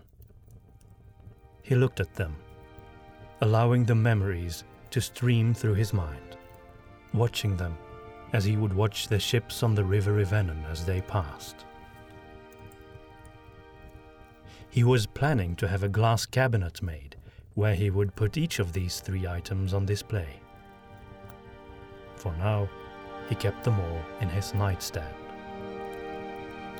When he touched the pouch, he imagined Alvarado asking him why he would waste his excellent herbs by locking them away. Hadn't the Esclavian told him to have a feast in his honor instead? Perhaps one day, amigo, Ludlov thought. He sighed. The world was such a strange place. He had joined the Witch Hunter Order to escape the memories of Maria's death. He had hoped to find sanctuary from the pain of his loss in a life dedicated to the war against supernatural evil. Now, he had come to realize that there was no such escape. Even within the Order, he had come to love and lose all over again. Perhaps only revenge on the Black Sickle would mend his heart. He still furiously longed for that revenge. But he also knew that it would not bring Maria or any of his friends back from the dead. So be it, he thought. Then he would live with the pain. As he opened his drawer to return the items, he saw the black pouch and came to another realization. He had made at least one friend who was still alive and present.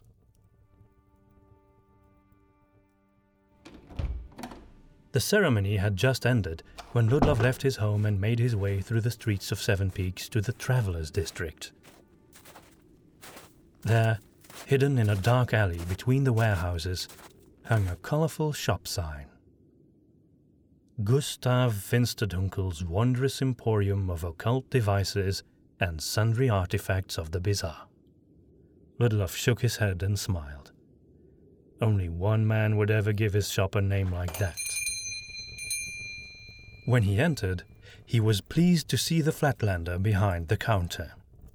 He was dusting off a crystal ball. There were boxes and chests everywhere. Loose pages with notes and sketches littered the ground, and books lay piled up in dangerously tall stacks. The shop was full of stuffed animals mounted on the walls, suspicious amulets dangling from the ceiling, and colourful potions, candles, and statuettes on the shelves. Perhaps Gustav was in the middle of a reorganization, but Ludloff suspected this was what the Emporium always looked like. Ludloff, the Flatlander said with a smile. I thought you'd be at the ceremony. No, I didn't want to go. And I had a hunch you wouldn't either. Gustav shrugged. I have a business to run. What if a customer came by? Looking around, Ludloff could hardly imagine anyone actually stopping by to purchase anything, but he nodded in understanding nonetheless. Then he produced the silk pouch. I know I'm not supposed to give this to you, but my sense of justice compels me. Gustav's eyes widened and his mouth fell open in a soundless gasp. Then he carefully accepted the pouch, holding it in his cupped hand as if it were a wounded little mouse. Is this what I think it is? I took a peek inside, Ludloff admitted. A golden ring with a ruby set in it. That's it, Gustav said with a smile. Then he tucked the pouch away in his pocket and gave Ludloff a long, appraising look. Thank you, Ludloff, he said seriously. You are a man of rare integrity. Perhaps the only trustworthy man in Seven Peaks. Ludloff smiled. You've earned it, Gustav, was all he could say. Gustav crossed his arms and leaned against the wall. Now tell me, when will you be ordained as a witch hunter? Next week on Praising Day, actually. I'm afraid the ceremony is exclusive to members of the Order, but I could stop by the shop the following morning before you open. Perhaps we could go and have a drink in a tavern, if you like. In the morning after your party? I'd like to see that, Ludloff. Witch hunters don't have parties, Gustav. In that case, I'll see you next week, friend. Ludloff smiled, turned, and left the Emporium. As he stepped into the snowy street, he was hit by a realization. Even though he had lost several friends on this journey, he still had more now than before he had left.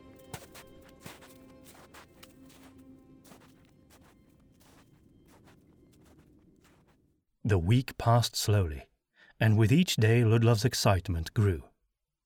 Then at last, Praising Day actually came. The sky was overcast and everything was still covered by a thick carpet of snow, but the air felt crisp and inviting when Ludloff emerged from his front door. The ordination was preceded by a long Praising Day service in the cathedral, held by Cardinal Falkenberg himself, which was free for all to attend. Afterwards, the memorial grounds of Sancta Guendala were closed off, and only members of the Witch Hunter Order were allowed entry, including initiates, servants of the headquarters, and militia. Blessed Zelenheim was also present, having been introduced as an honorary member of the order. The ruins of the semicircle, overgrown with vines and moss over the centuries, and now covered in a thick layer of snow, provided an auditorium in the open air. In the middle of the area stood an enormous tree, its great bare branches spread out protectively over the audience of the ceremony. Lady Hoskiv stood under the tree on a dais, in front of the well that contained the sacred water of the source of Sancta Guendala. There, she held an opening speech in which she lamented the news that only one initiate would be receiving the hat that day. But she also emphasized that Ludlov had been a fine student and would make a great witch hunter. She praised Alvarado and Fedahel for their sacrifice and granted both of them the post-mortem title of Champion of the Order. Then Ludlov was brought forward, wearing only his boots, breeches and laced shirt, despite the cold and the snow. He was ceremonially clad by two servants, first with his leather jerkin, then his long coat, and finally his weapons belt, with his rapier and Fedahel's pistol, which had permanently replaced his own. Next, Ludlov was made to kneel by the well that had been constructed under the maiden tree. There he was allowed to drink from a goblet of sacred water, taken directly from the well. Still on his knees in the snow, Ludlov then had to repeat a long oath, as Lady Hoskiv proclaimed it from a scroll. After his solemn dedication to the protection of Seven Peaks, the pursuit of truth, and the resistance against Lucus and all other demons, Ludlov stood up. Then Blessed Zelenheim emerged from the audience, bearing a silk cushion, on top of which rested a tall, broad-brimmed buckled hat, the leather greased with sacred oil. Chapelle's hat, Ludlov remembered. In a sense, he was to become her successor now. Then Ludlov of Seven Peaks, receive the hat and be a witch hunter of the Order of Sancta Gwendala, Lady Hoskiv declared. Ludlov and the priestess shared a look and both smiled. He saw a motherly pride in her eyes. He slowly took the hat from the cushion and put it on his head. Hail, Ludlov, witch hunter of Seven Peaks! Cried Detlef Sieger from the audience, and a great cheer erupted from all who were gathered there.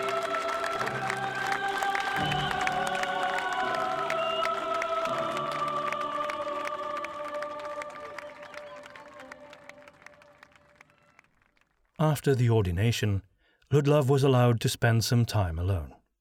Later that afternoon, he found himself being drawn to the cathedral, where he wandered through the hallways, admiring the stained glass windows. The frail light beams of the winter sun threw colorful patterns on the stone floor. As he walked through them, he saw his own shadow there. The cloak, the hat. He was a true witch hunter now. He was near a corner and about to turn when he heard voices. How unfortunate that only Novacula can open the chest, Adomir said. It must be full of information on this ancient necromancer and his dark arts. It could tell us so much. What would we do with such knowledge, Adomir? Lady Hoskiv replied. Novacula is long gone. We have other enemies now. The Grand General and the Witch Hunter Lord turned the corner, coming face to face with Ludlov. Ludlov, Lord Adomir said in greeting. I hadn't expected to find you here. Usually a newly ordained witch hunter spends his furlough in the tavern. Lady Hoskiv smiled. I think Ludlov is a different sort of man. I believe the Order can use more witch hunters whose hearts are with the goddess first and foremost. Ludlov bowed his head in deference. In all honesty, I was merely enjoying a moment of peace and admiring the artwork, my lady. Then you must have overheard something of our conversation. How much did you pick up? I only heard you were discussing what to do with the black chest. I thought as much, Adomir said. Of course we will hide the chest in the catacombs, but I think it should be studied as well, in the same way we study other dark magic. Lady Hoskiv believes otherwise. Tell me, Ludlov, what would be your advice, having suffered through the journey to obtain both chests? Ludlov raised his eyebrows. Mine? I am not in any position to decide on such matters. Indeed you are not. Lady Hoskiv said. But we would like to hear your opinion nonetheless. Ludlov thought for a bit, feeling a bit uncomfortable as his two superiors anticipated his response. The chest can only be opened by Novacula himself. There are no markings on it. I don't think there is much to study. Let it rest in the darkness where it belongs. Did not the poet Vigilus write that at the center of every man's eye is a black circle? There is darkness in the midst of our gaze that expands when we look into darkness. Even when we gaze into the light, the darkness in our eyes will recede but not disappear. I don't think we should put our souls to the test. Lord Adomir and Lady Hoskiv shared a look. There is something else, though, Ludlov said, taking advantage of the attention of both of his superiors. I believe it is confirmed that Queen Sintrasha is a saint now. I think the Order should petition the Cardinal for her canonization. He will take your suggestions very seriously, and it would do much for the salvation of the gypsies. Silence fell as the two witch hunters' superiors took a long, stern look at this freshly ordained member. I think your advice is worthy of consideration, Ludlov, Lady Hoskiv said.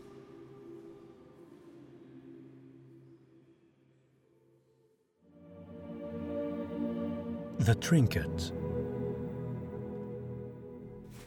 The next morning, Ludlov made his way through the snowy streets of Seven Peaks once more to Gustav's wondrous emporium. He hadn't realized it the first time, but it struck him now how much the inside of the shop reminded him of the chamber with the dragon statue in the temple on Garadoso. A disorganized pile of strange and mysterious items of every kind, ranging from books and scrolls over jewelry, weapons, strange orbs and devices, and even some unidentifiable animal bones. He was immediately greeted by the pudgy shopkeeper who embraced him in a fierce hug. Ludlov of Seven Peaks, witch hunter. Gustav beamed. He crossed his arms and took in the sight of his friend once more. The hat becomes you. Truly it does. Ludlov took a look at himself in a nearby mirror. He agreed. The hat made him look taller and more intimidating, as it was intended to. Thank you, Gustav. How have you been this past week? The shopkeeper shrugged. Oh, you know, the same as usual, I suppose. That surprised Ludlov quite a bit. Really? I thought you had just achieved your dream. What about your treasure, the magic item? Haven't you been able to use it? Oh, that... Well, I suppose it worked the way they had said it would. That it would end your loneliness? I seem to remember something like that, Ludlov said, trying to hide his growing curiosity. Gustav absent-mindedly stroked the skull of some giant monster as if it were a live pet. He stood with his back to Ludlov and shrugged again. Well, no. That's what I thought it meant. But it turned out I was wrong. You sound disappointed, Ludlov commented. But perhaps it is better this way. Magic is dangerous. Very dangerous. Gustav turned around and showed Ludlov the golden ring with the smooth red stone set in it. I suppose you don't want it then? Ludlov raised a single eyebrow. There had to be more to this. Gustav wouldn't just give away his long-coveted treasure item. Why do you want to give it to me? Ludlov asked. You were a friend to me during this whole journey, even when your superiors discouraged it. I want to thank you. You can have my ring. Thank you very much, Gustav, but before I even touch that thing, I have to know. What does it do? Is its magic arcanic or something else? You know that well enough, Ludlov. It's from Queen Sintrasha herself. after her leaving Oscorta. So I think it's clean, if that's what you mean, Gustav said casually. As for what it does, well, apparently you can summon a bird with it who will be your companion for life. A bird? Ludlov repeated, as he gingerly accepted the ring and studied it in the ruddy light of the many candles and lanterns in the shop. Yes, Gustav said. When they said that, I thought they meant a woman, you know, like I've heard some of the sailors say, a bird, a woman. You might have noticed I don't really get along so well with actual birds. I'm sorry to hear that, Gustav. It's all right. It's not the first time this has happened to me. I bought an enchanted marble once that would summon someone cute as a bug's ear, they said. But all I could get out of that marble after trying and trying was an actual bug's ear. So, it happens all the time. I'm fine. Ludlov didn't respond. Gustav sighed again and sat down on a nearby stool. You know I can't stand birds, Ludlov. If you accept it, I would at least know it's in good hands, and some of the disappointment would go away. What kind of bird came when you used it? Ludlov asked. Gustav shrugged. I don't know, one with feathers. I don't know anything about those things because they give me a rash and make me sneeze. Ludlov thought he probably shouldn't be asking this, but he couldn't resist it. And how does one summon this bird? That's simple enough. You simply whisper its name to the stone. Do you mean the word engraved on the inside of the band? Gustav rose from his stool again. You know, if you want to try it out, you can, Ludlov. Just preferably not in my shop. I just got rid of my last rash. But you could try it on the street. I'll watch from the doorway. Ludlov thought about it for a moment.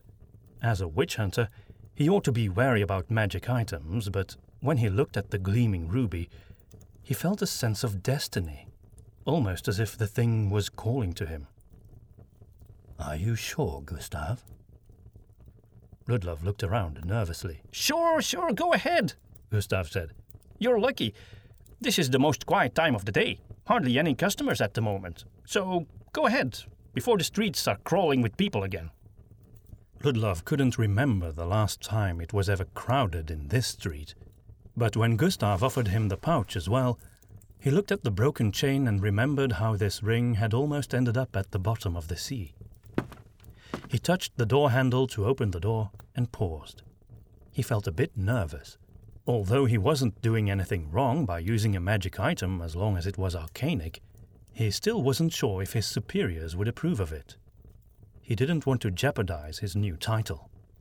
Then his eye caught a familiar-looking object on one of the crooked shelves in the shop.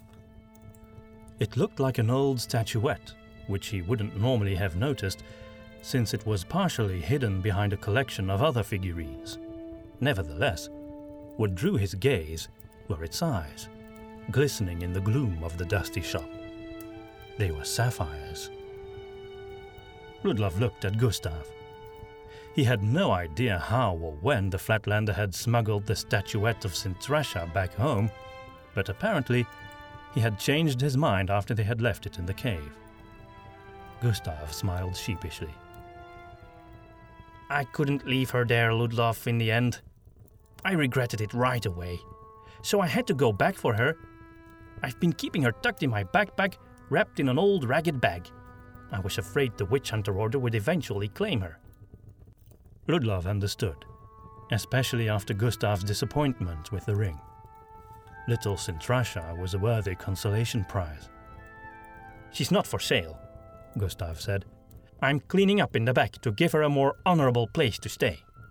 He gestured towards a door in the back of his shop, where he presumably lived.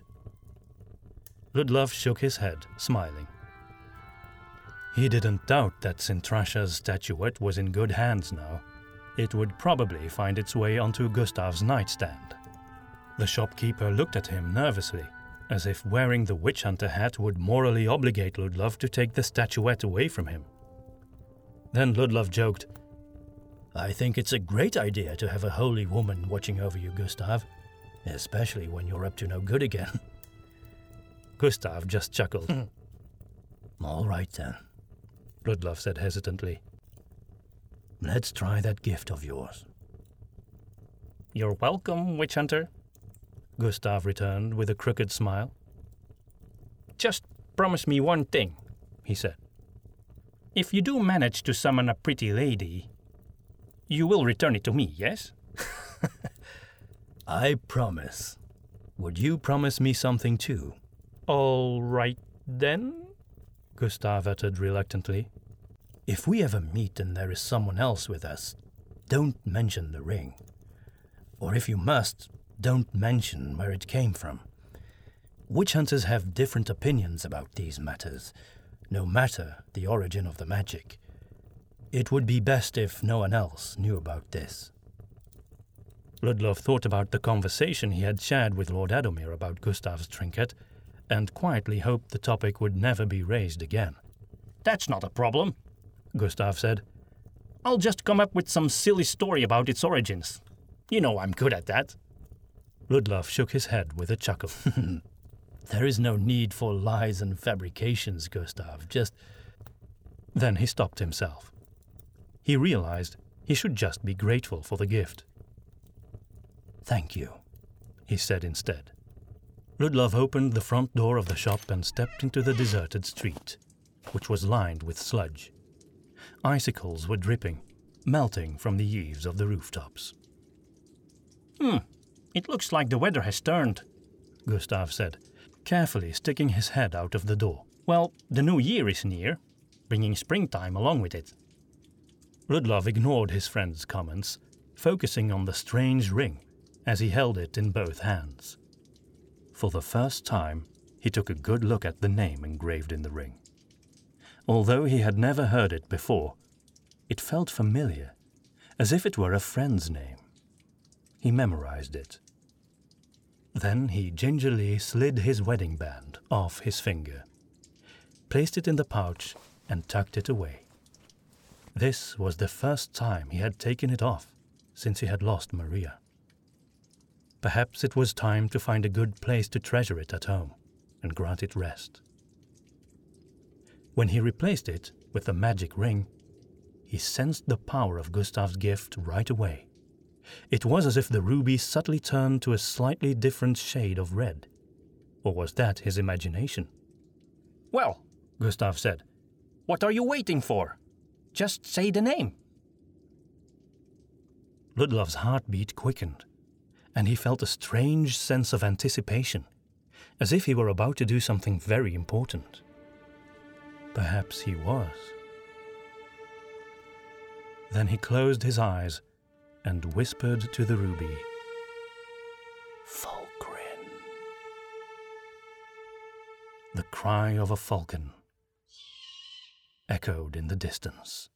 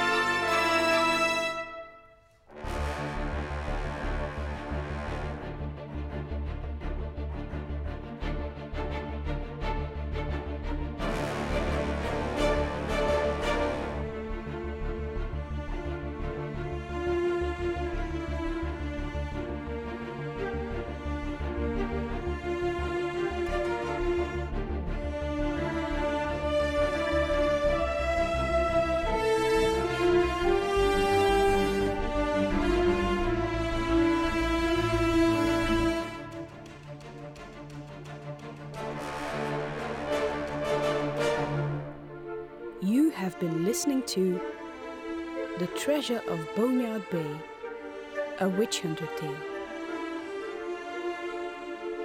Written and performed by Domien de Groot and Eline Hoskins. Additional voices by Ronan de Groot and Liam de Groot.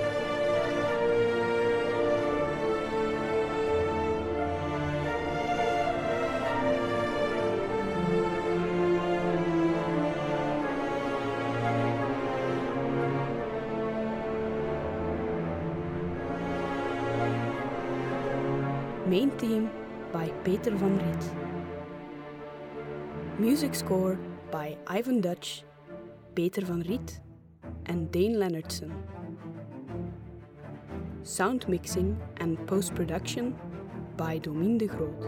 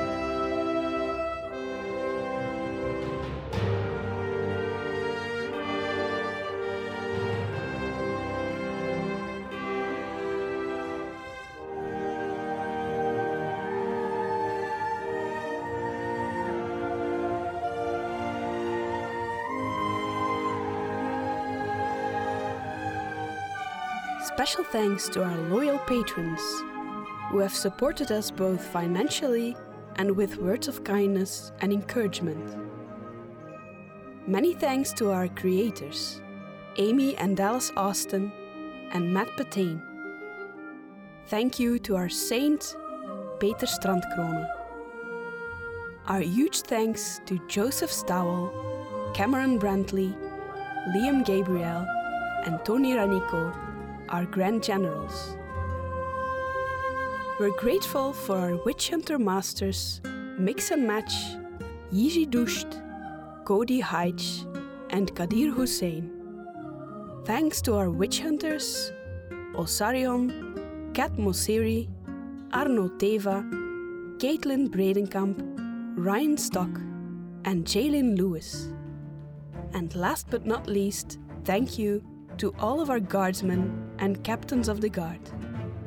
You are all the fuel of this project.